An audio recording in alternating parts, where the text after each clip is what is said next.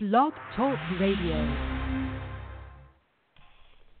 We are the UR Tennis Network.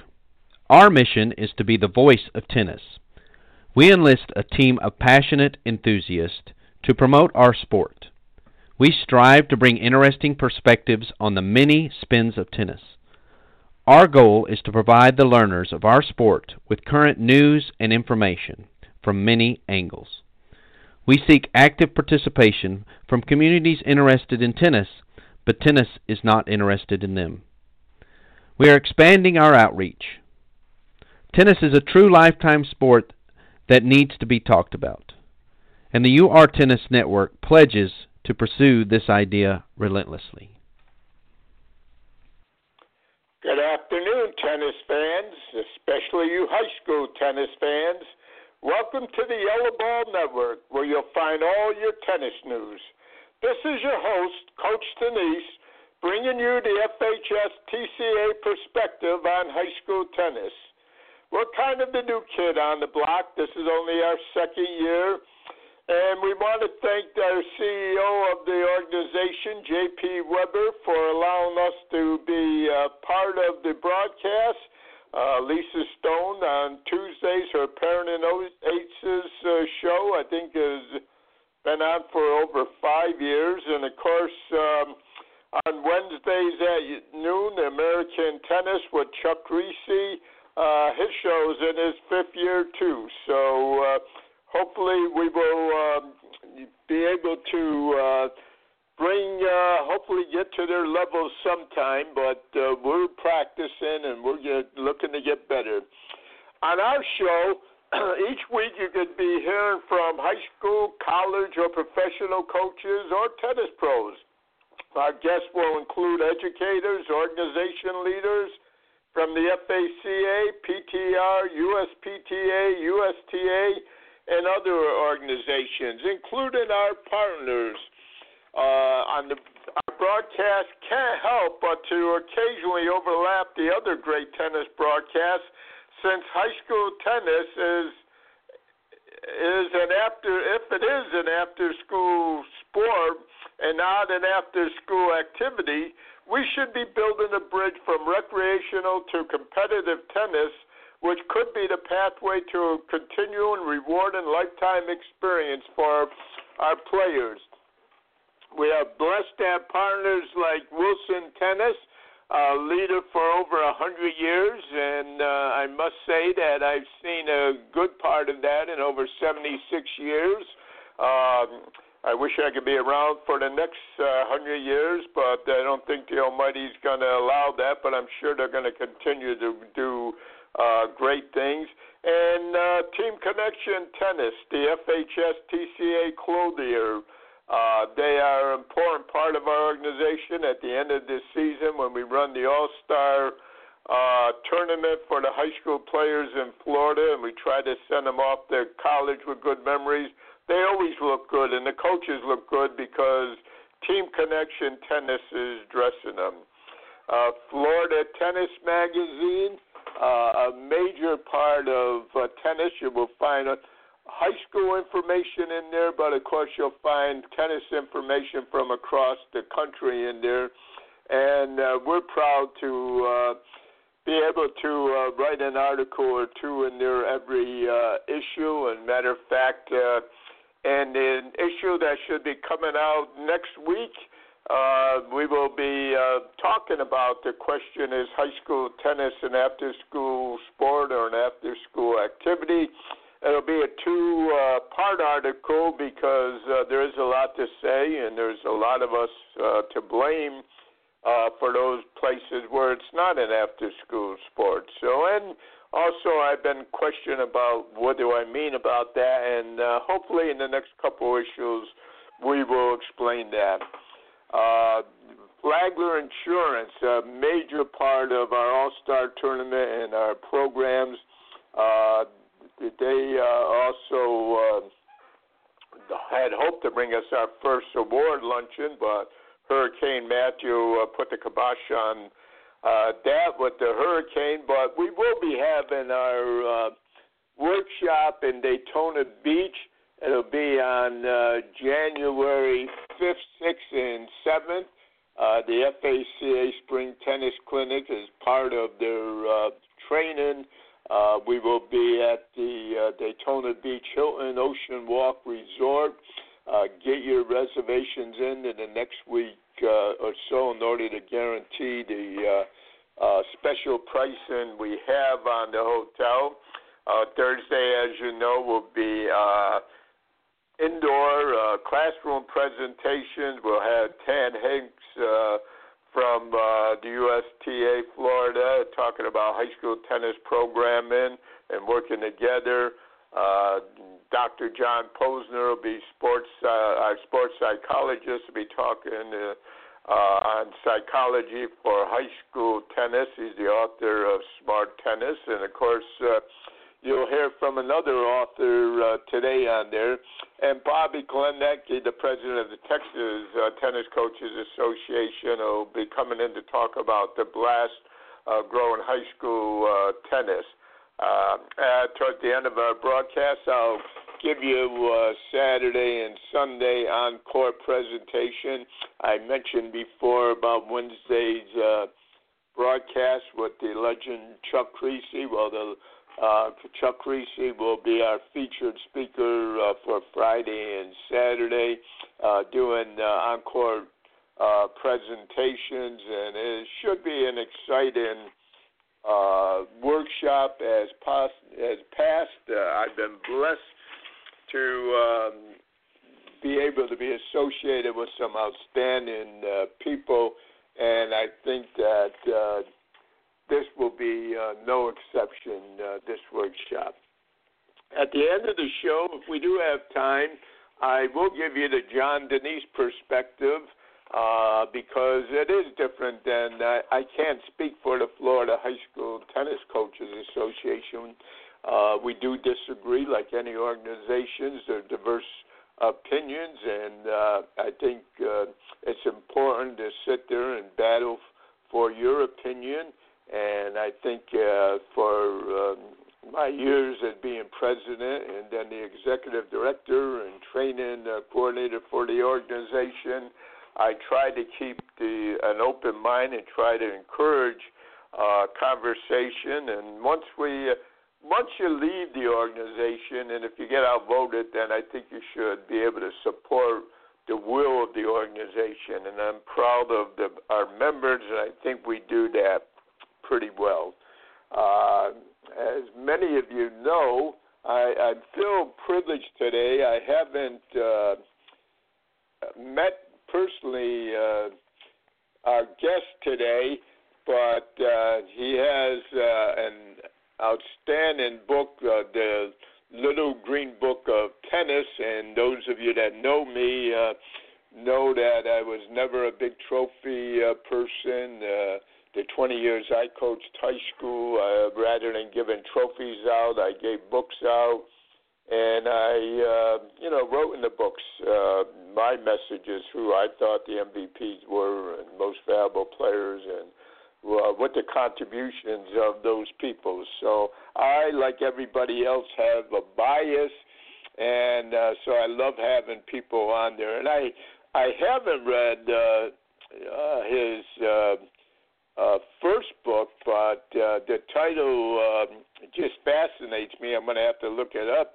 In 2008, Tom Parham wrote his first book, and it was Play is Where Life Is. Does that not sound like a fantastic title?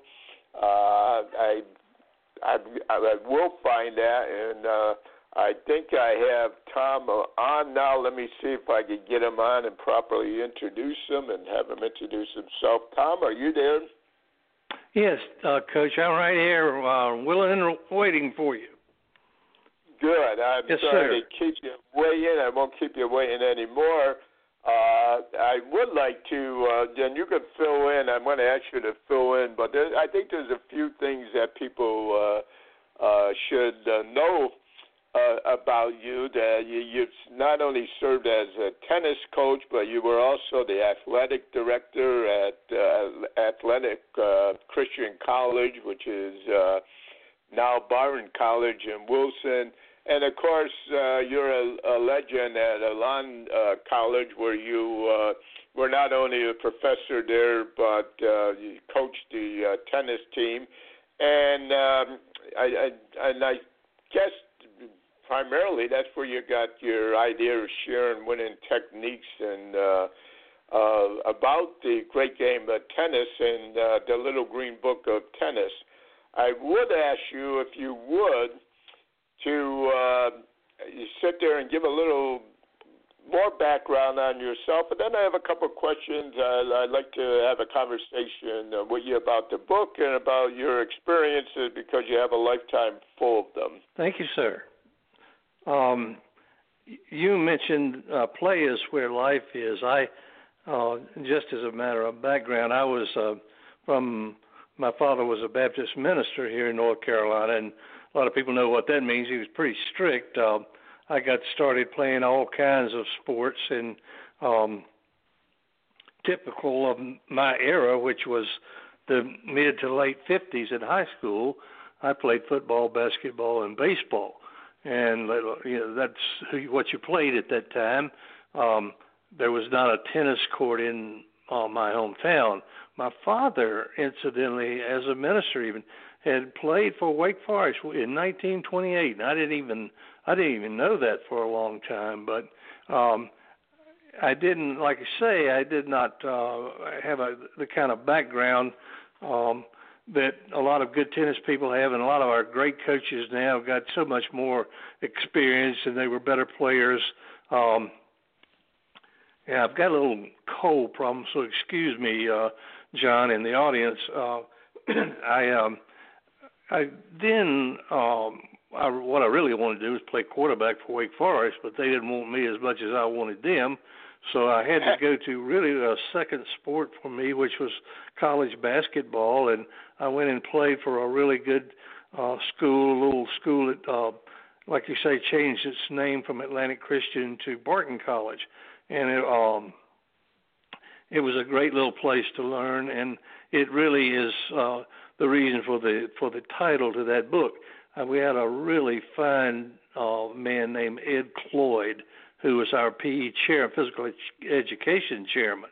And Mr. Cloyd had that sign over his office door, "Play is where life is." And so the first book I wrote, I had no idea that I was going to be a writer of any kind. I was an English major, and I had done some professional writing, but I didn't know I was going to write a book that was really half humorous and personal. And then I included a second half of the book on tennis. It really was two books, and it was sort of a bad format. It sold pretty good, and people liked it, but it wasn't what I wanted as far as a good tennis instruction book for players and high school players and coaches and teams. The fortunate thing that happened to me with tennis was Mr. Cloyd was a very good player, and we built 6 courts on campus for the first time. And I began to fiddle with it a little bit in a physical education class. And then I began to enjoy playing just on a recreation basis. Not a very good player, but really did enjoy playing. And I wound up playing on the college team for 2 years. It was not a great team, but I did the best I could, and I got started in loving the people in it and the game itself. I really, because I had a background in sports, all sports, I was a pretty good athlete. I was a pretty good basketball player, and was a good student, and that enabled me to get a grant to get my master's degree. I went to the University of North Carolina at Chapel Hill, and spent a year there sort of playing. But what was good there was Don Skakel and the University of North Carolina Tar Heels, and the highlight of the year was playing Miami.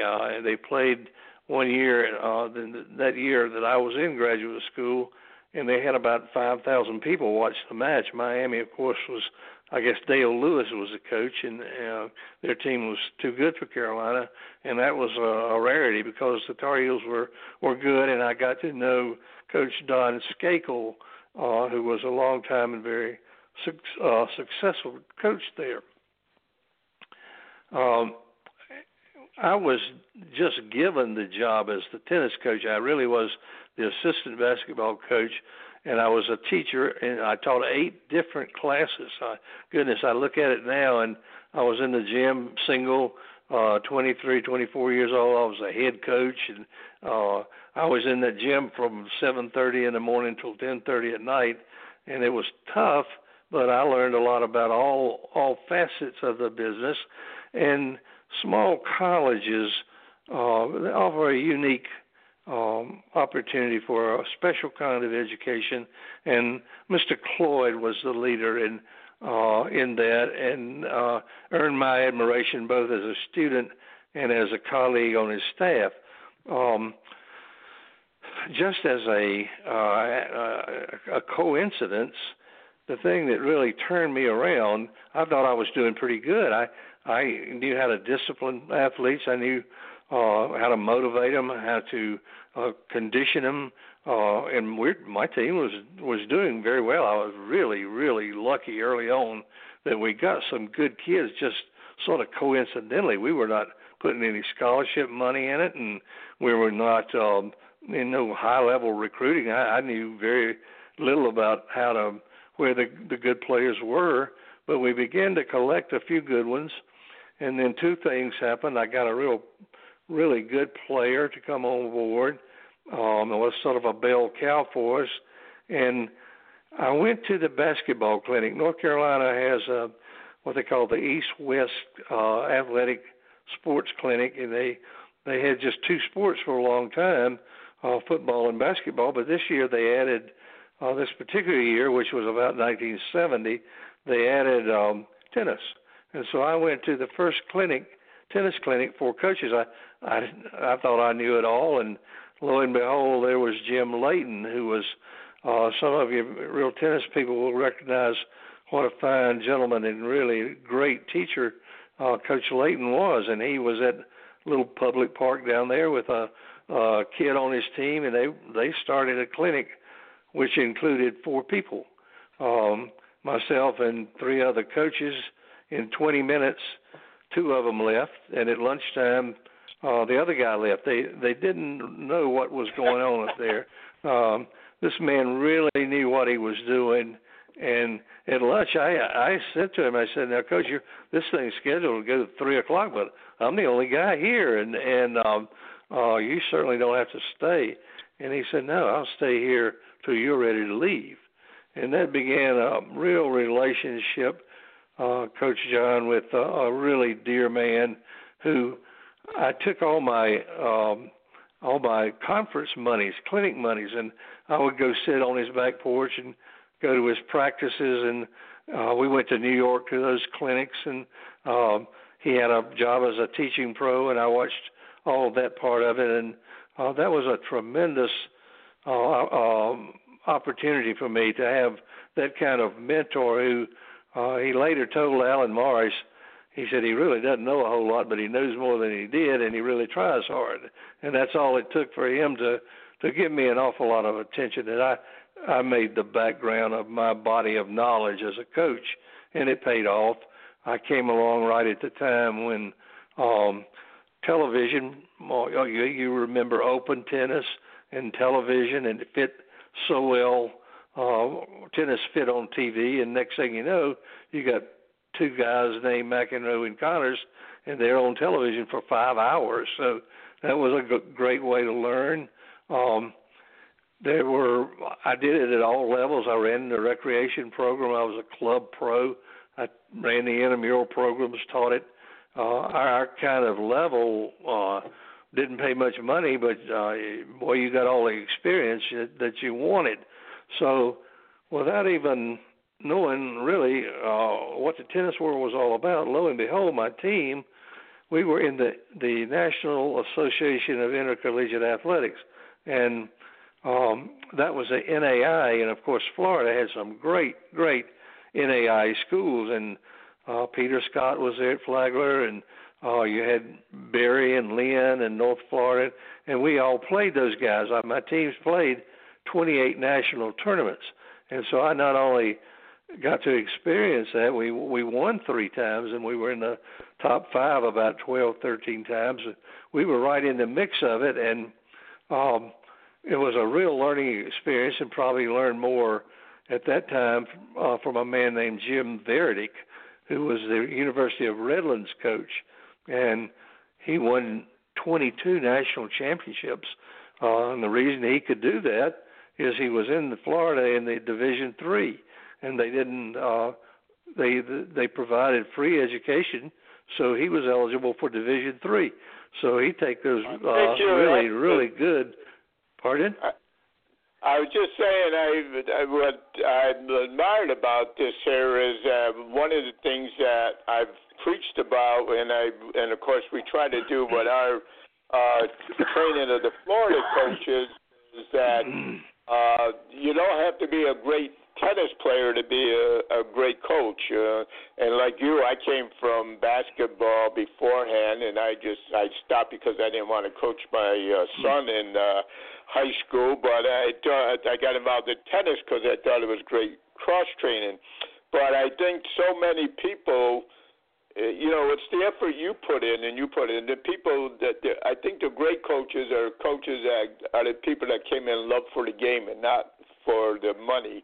And it's obvious that that's what you did. I know I got involved with coaching high school with an athletic director that in a way conned me because I was president of the PTR Florida Association, and then those days a lot of people were saying, don't let your good players go to high school because the high school is going to ruin them. And I said, that's a lot of bull. Most of these people not even are going to be able to play college tennis, and they're sure not going to be pros. Don't deprive them of that. And the athletic director, Mike Stutzky, said, why don't you put your money where your mouth is? And I said, what do you mean? He said, why don't you take over the tennis program? So I love where you come from, and I think that's important. I would like to get into a little of what inspired you to write the book, though,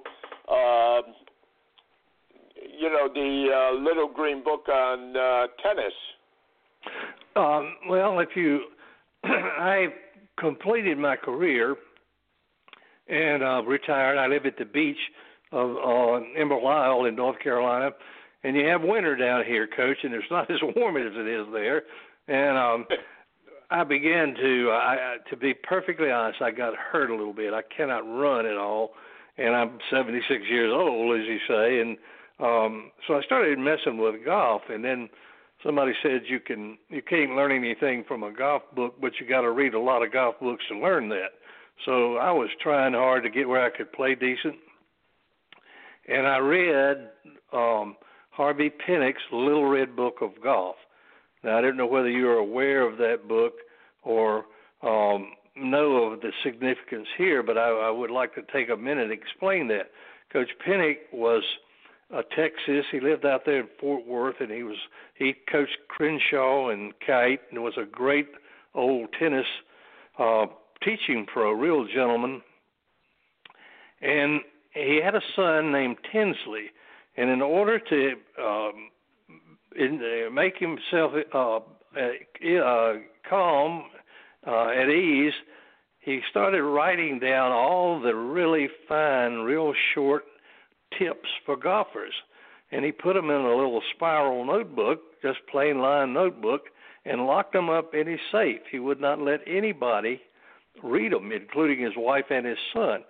And they eventually said, now, Coach Pinnock, this stuff is too good. And he published it as Harvey Pinnock's Little Red Book of Golf. And it became the #1 all-time golf book seller. So I read that book, and what began to strike me, he would say things like clip the tee, or swing the club like a sling blade, or take dead aim. And I'm thinking, all this stuff he's saying, it sounds like Coach Layton. And so I began to think this man is the method. He has shown it. I think it's not only for golf, tennis, and sports. I think it's a way to teach, which are simple, clear-cut, provable, time-honored, successful tips. And so they were not in any fashion. I didn't put them down in any flowing manner, but there are 180 tips that was the message of Jim Layton and Jim Verdick at Redlands and 28 national tournaments and working in a tennis camp for 35 years and teaching beginning women in recreation. What were the things that really made a difference? And then the same thing for coaches and the same thing for the teams, so the interrelationship and the real value of playing for team tennis. And the real turning point for me, and the reason it's done really well, and I'm very proud of it, what happened was I laid awake one night and thought, there's too many people that know so much more about this than me personally, and I kept saying, I'm just not highly qualified enough to be telling people.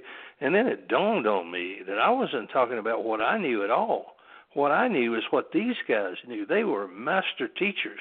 They were Chet and Bill Murphy. They were people, Alan Morris. They were Don Skakel.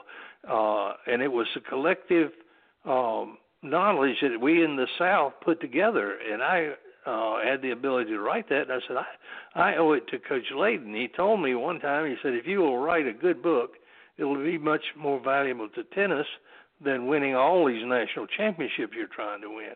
And I promised him, Coach, that I would do it, and I'm really proud of the fact that I did it. I know a lot of people can do it, and a lot of people could do it, but I did it. And so I'm proud of that fact. Now, what happened to that book is that the North Carolina Tennis Foundation, they had a 20-person panel that read it and then approved it for all high school coaches in North Carolina. So we provided the book to 711 coaches, and that became a little bit of a project to try to help.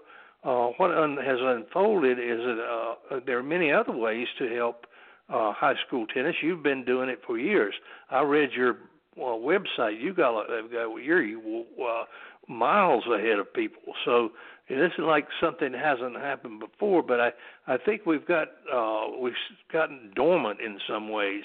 And the other thing that became aware to me is what's happened in technology. There's so many ways now that we can provide a resource center for all kinds of good instruction. So we're building what we call a resource center. We're going to provide the Little Green Book on ebook, and I'm going to try to get them to give it to every kid that plays high school tennis in North Carolina. And right now, it's the book is on ebook. Then you have that as well as all the other good information. Put it all in a readable, compact website that any kid can go to. Make sure you know how to make it accessible to everybody. And then from that, then the sky's the limit. I would like to activate all our Hall of Fame tennis players to not just write a check, but to come in here and help a coach, show them how to string a racket, buy them a sweeping broom. There's any number of ways that I think that our really good people have not been asked to do anything. We ask them to write a check, and that's about it. So you've hit a nerve with me. We're complimenting each other, but what I see is that high school tennis is a very valuable link in the whole process. And I don't mean to knock the academies. I don't mean to knock the USTA. But our great players came out of a family model. Nobody cares any more about the kids than the parents. Nobody will do more for them, watch them, take care of them. And Amen. John Everett and Chris Everett are a perfect example. Connors and his mother. If you go back and look at all the players that we had in the 70s, there are two things that are really, really glaring. One is they had a college experience of some sort, and they were given a scholarship. So now you get on real touchy ground, because about the time that I started and going to national tournaments, that's when they eliminated the restriction on international students. And you know what's happened there. So I think we need to make some real concerted effort to making scholarships available to our kids. I've thought that. I'm myopic about it. People wonder why I've voiced so much concern about it. And let me tell you right off the bat, I love the international kids. I have a lot of them. I married a Canadian, so I don't see it as xenophobic or wrong to simply provide off the top of our money for our own kids. That doesn't mean a kid from an international kid couldn't get a scholarship. It doesn't mean that he couldn't play. If he came over here, paid his own way, nobody should tell that kid he can't play. And I've personally had some great ones. The University of Florida has hosted Roland Thornquist, who I brought from Sweden over here. So I don't claim any that I'm not like the rest of coaches. Coaches want to win. That's how they keep their jobs. And coaches they're not the people who should be making this decision. Now, I know that's the way the NCAA votes, and I understand that there's a lot of politics in this thing, but I have an awful lot. It's a real passionate issue for me, and I don't want to get rambling about it, but I see a real link to the family model that we had when we produced the Connors and the Samprases and the Everetts and all those kids that came along. If you look at the top 10 American players in 1975, the number 7 and 8 guys are McEnroe and Connors. I mean, the quality of this thing. Now, we have the best player in the country right now is John Isner. I know his coach. I watched him grow up. He had a local pro teach him. He had his parents looking after him. He played high school tennis. He went to Georgia, and he would not have gone to Georgia without a scholarship. And he would not have been a pro player. I couldn't agree with you more, Tom. Excellent points. I've often said, as a matter of fact, in my commentary last week, I talked about competition is not a bad word. It's important, and I think part of the problem in today's society is too many people haven't competed. I think Jim Verdict, you said how proud he is of you, and I'm sure he has been. But I also think that if Marcus Cicero was alive today, he'd be proud of you too. I often think about what he says, and I think it's so important for coaches, is what nobler employment or more valuable to the state than that of the man who instructs the rising generation. And, of course, I have my bias. I believe high school tennis is just so important. I think our next generation of leaders, our college players, our PTR pros, our coaches, they're in high school now. And unfortunately, I agree with you. I think the USTA competes against us, just like some of the problems in college they haven't recognized. I agree with Coach Chuck Reese. I think we have too many consultants there and not coaches making decisions. But thank you so much for you coming out and sharing your experience with everybody. And I didn't know about the Little Red Book because I'm 76 too, and I always said I'm too young to play golf. When I get older, I'm going to take that up there. So I did learn something about that.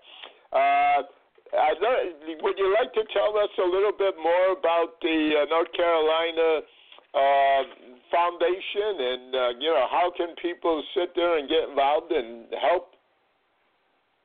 Yeah, I'd be glad to. We have what we call the Tennis Association, and then we have the Tennis Foundation. The foundation really supports the Hall of Fame, and they do the money raising, and we had a gift of $500,000 from Mildred and Harold Southern, who are they were the real patriarchs and matriarch of our North Carolina tennis.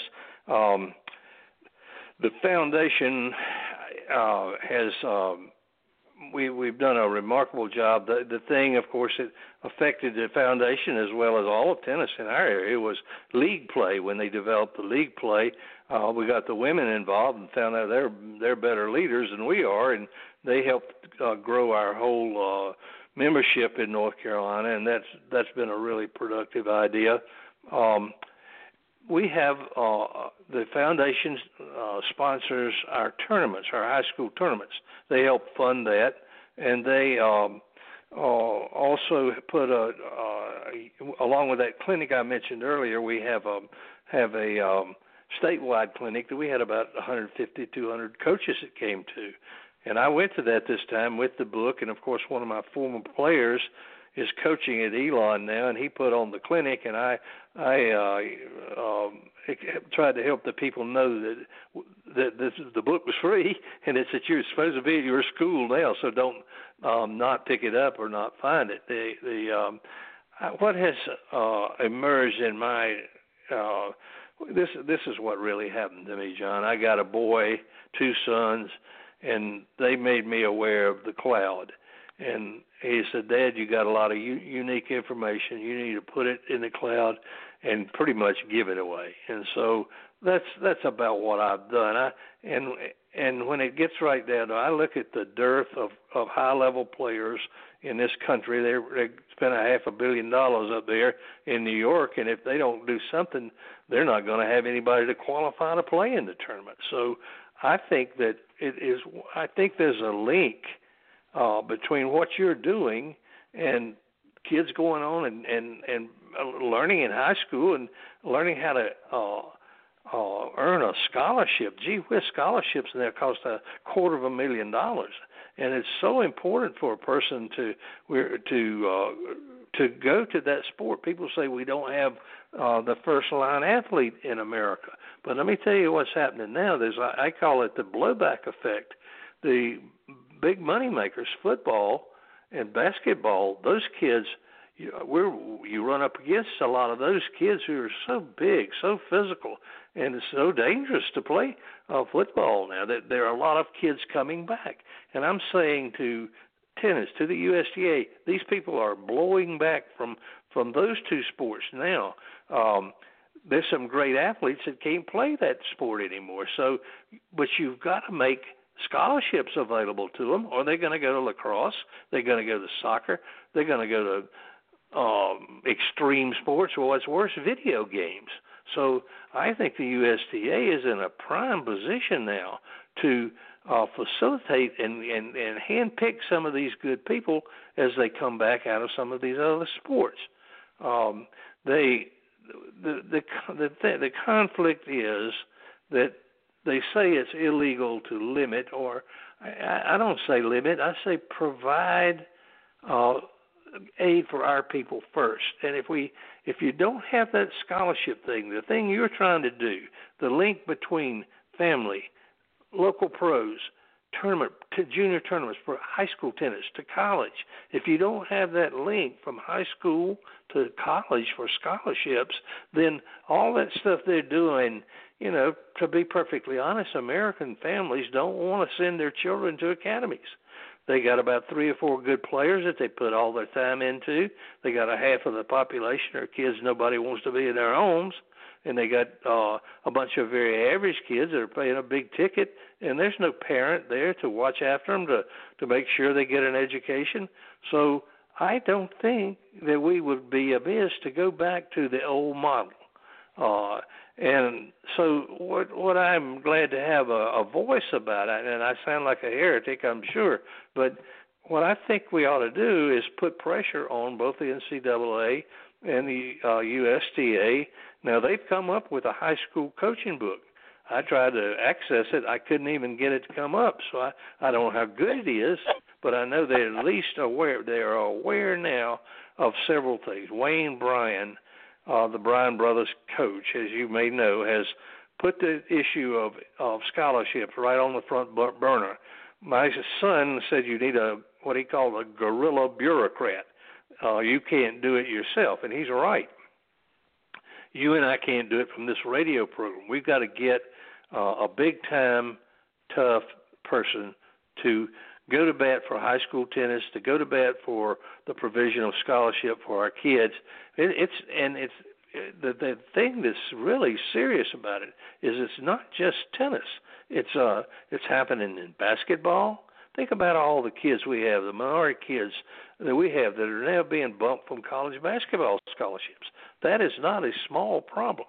We had Duke University. You take the ridiculous idea that you put Title IX in 1970, and for our women, 10 years ago, I would say to people the best place for a young girl to go to, talk to their parents, take up golf. If you can shoot 85, you can get a scholarship. Duke University has finished 1 and 2 in the last 2 years, their women's team, and they don't have an American on their squad. So was Title IX geared to give our girls scholarships to international girls? It doesn't make any sense. I noticed a local soccer team here who 25 years ago there was a Hispanic kid in this county, and now because of the fact that these people will take and do the really tough jobs, they've got a high school team here that is totally Hispanic. So women's basketball, it went from totally white to totally black overnight. Now, I'm not trying to be mean about any of that, but I'm saying that the scholarship link in this whole process is a very valuable thing to American citizens. And when our state I couldn't schools... agree with you more, Tom.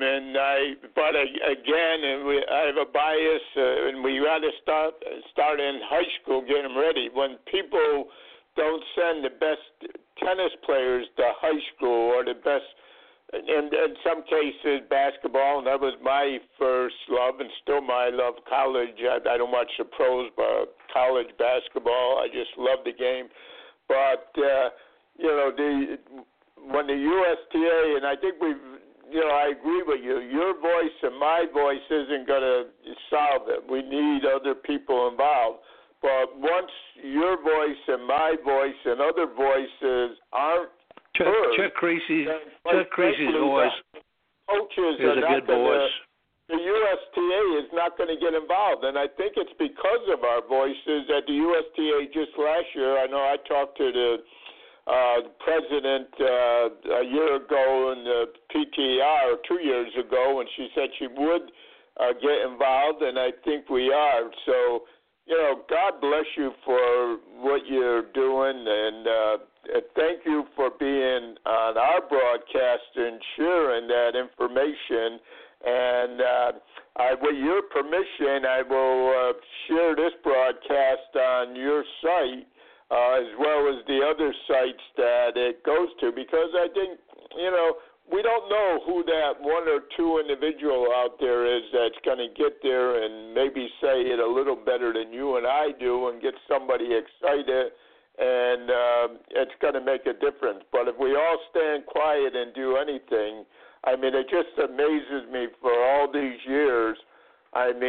You wonder what's going to happen to tennis. It's not going to be an American sport if the players aren't playing it in high school, because if they're not playing it in high school, they're not going to be playing it in college. And if they don't play it in college, like you said before, that's where our great players came from. And now many people say the better players ain't going to college. And I think that's a sin, because we don't know who's going to be the next pro. Look at the amount of money it costs. At least you get an education in college. So God bless you. The people we have now I'd like to give you minutes before I go on. I have to do some business, but if you take 2 minutes and just finish up, I'd appreciate it. I'll be right here. Okay, go ahead. The next 2 minutes are yours, and then I have to do some business. Oh, you're going to give me 2 here. All right, let me summarize a couple of things that I have said already. The first thing is that I have a lot of what I've done is geared at helping high schools and deal with helping college tennis. I have a blog. It's www.tom.parham, Parham, at wordpress.com. And I put a blog article on today for this program. It's called The International Issue, and I listed about 8 or 9 of the best of those articles that deal with what we've been talking about. So if the people want to find out, there's more to this than we've had time to say. So if you want to go to that blog, it has how to buy the book on it. That's there. The other thing I want to conclude by saying is that the coaches voted at one time, 1990, to have the ability to save the scholarship money. The ITA, Intercollegiate Tennis Association, 73% of the coaches did that. The big-time coaches ran that away, and the way they did it, Coach, was on the basis of the law. But when I just wrote everybody in tennis and asked them to tell me where in the law, the USTA has an article on this, and the only thing they say, in 1970, a track program litigated, and they were it was found to be discriminatory to limit people. Now, nothing's been done legally since 1970. Now, since that time, this thing has gotten all out of proportion. People say, well, we can't afford to take it to court. We got a lot of money in the USTA, but you got to convince the NCAA to do it. The NCAA's got a lot of money, but they don't care about anything but football and basketball. The USTA should walk right up to that courthouse step and say, why can't we do this for the good of our children? Excellent points. Can you give the address of the blog again for those that missed it, please? Because that's important. It's got www.tom, Parham, pronounced Parham, but spelled Parham, at WordPress, WORDPRESS.com.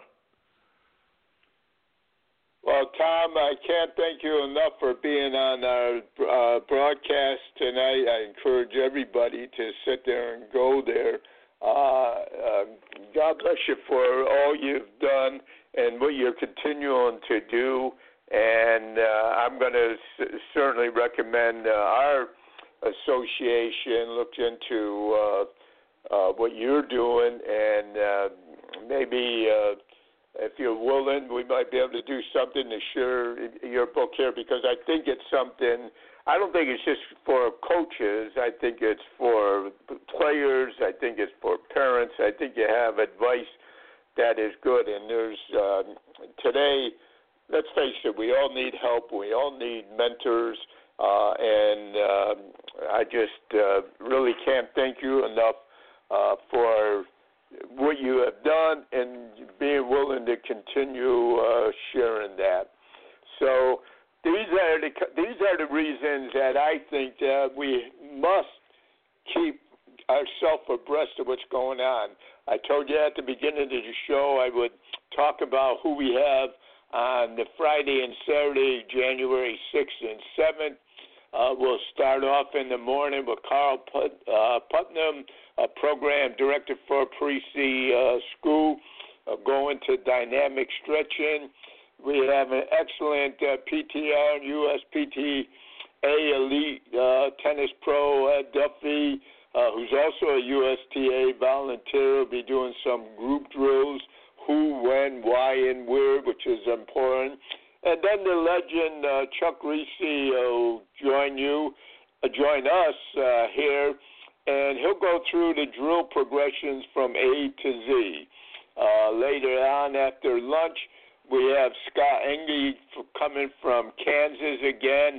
We've been blessed to have him previously with us. And matter of fact, last year when he couldn't come out to Florida, he did a presentation for us for our FHSTCA tennis team coaching certification, and he will be here talking on the serve and return strategies.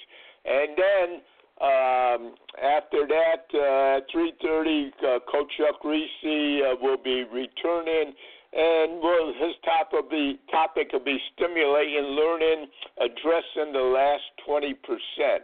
One of the criticism I've had for years with the USTA, I think they do a great job of getting people into the sport, but we forget about them after. Those are people that aren't in the top 100. What do you do with them? It's up to our coaches.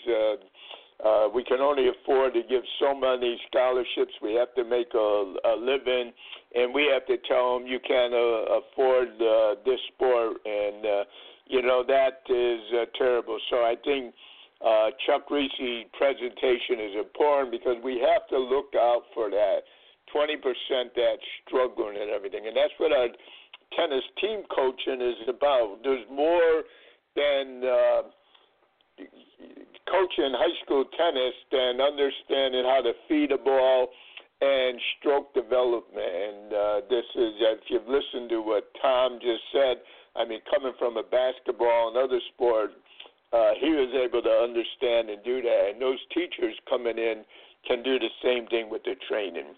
And then we'll end the day with our FHSTCA Board of Directors meeting, and President Janie Hollinger will be there. Saturday morning, we will start off with Mike Kypris. He's the NHSAA tennis chairman, and, of course, he was one of our original members when we started the FHSTCA in Florida. And he will be doing drills to show what produced him 17 FHSAA state championships. Chuck Reese will return. And those of you that don't know, he's at the Citadel College now, and he'll go through the 7-step development. And then Scott Engie will do another presentation on double drills and tactics. And being we weren't able to give our Coach of the Year awards in October because of the Hurricane Matthew wiping us out, we will be giving the awards out to the coaches on noon that Saturday, but we're making them pay to get their awards. They have to present one of their drills that they do at their schools, and we will give out the 1A, 2A, 3A, and 4A FHSAA, FHSTCA Wilson Coach of the Year awards out at that time. So I think we have another outstanding agenda for you. I feel blessed over the years to be able to present such, I think our workshop equals any in the country, and it's not because of me, it's because of the great coaches that volunteer their time to come every year. So I sit there and thank you for that. I would like to thank Wilson again. Big part of our organization. Wilson we will have a raffle there. Wilson will be giving away rackets and tennis bags and cases of tennis balls. Again, team connection tennis. Our clothier will be there. Hopefully, Jim March, we're in the middle of football season, so we're at the end. We'll be able to be there because Florida tennis is, if you're not getting Florida tennis, shame on you, but you can go to our site and see the articles we have, or you can go to Florida Tennis has their own Facebook site now, and they are online now, so you can get you can always get the last issue there too, but you can always also get the last issue on our site, FHSTCA.org. John Denise perspective, if I may. I started this here talking with Coach Tom about the competition not being a bad word. I like to just say, and these are something I ask myself daily. As a matter of fact, in front of my desk, I have notes up there, and I ask, are you a winner or a quitter? And then, of course, the thing is, why? In our generation, and Tom's 76, I'm 76, going on 77, but in our generation, most of us competed. It was we were involved in different sports. It was the American way. It was not easy, and at times I, like others, took the easy way, which usually was the wrong way. Looking back, I sometimes ask myself, and I do this about once a week because I look up on my desk and I see the notes up there, and it says, in what areas of your life did you like to stop quitting and start winning instead? And I think that's a problem we have today. I think the USTA point system is more about getting points and winning than learning the game of tennis. And there is no shortcuts. I think Michael Jordan said that you short the game, you're going to short yourself, and I agree with him. I thought about when I refused to quit, why and how I was able to persevere. Because at times we all think about it. Then the next thing I have on my desk is, what did I do to stay focused and move forward when I felt like quitting? And then recall a time when I quit. It's important to go back and think about it. And what times I regretted. What did I quit on? And I did quit at times. And, why did I quit? Did I still want to achieve the original goal? Was that achievable because of that? So I look back at that and reflect often. My fear is that given participation trophies rather than competing for success today, our youth face many challenges we didn't, but some things remain the same. And competition is important. It's not a bad word. It's very, very important, and we need to compete. Success breeds success. Failure, unfortunately, feeds failure. In most cases, winners have no fewer challenges than the quitter do. They just made a decision to keep going. Their persistence comes from a deep desire to achieve and a strong connection to their goal or dream. I think about sports professionals who work to develop the mental toughness, push through the challenges, and they really quit on themselves or their team. Although I must admit, on the pro level this side and on the men's side, I felt, in my opinion, I did see some of that, and I think that's why I reflect on this, because I hope this isn't where we're going. So find someone to encourage you during tough times. I do all the time. I pray. I look to my wife. I look to my family. Coach Chuck Greasy, I talked about, a great mentor. I look to him at times and other coaches. And Tom, I will probably be a pain because I will probably be contacting you in the future because we all need help at some time. So you have the last minute and 10 seconds. Was there anything you'd like to close with?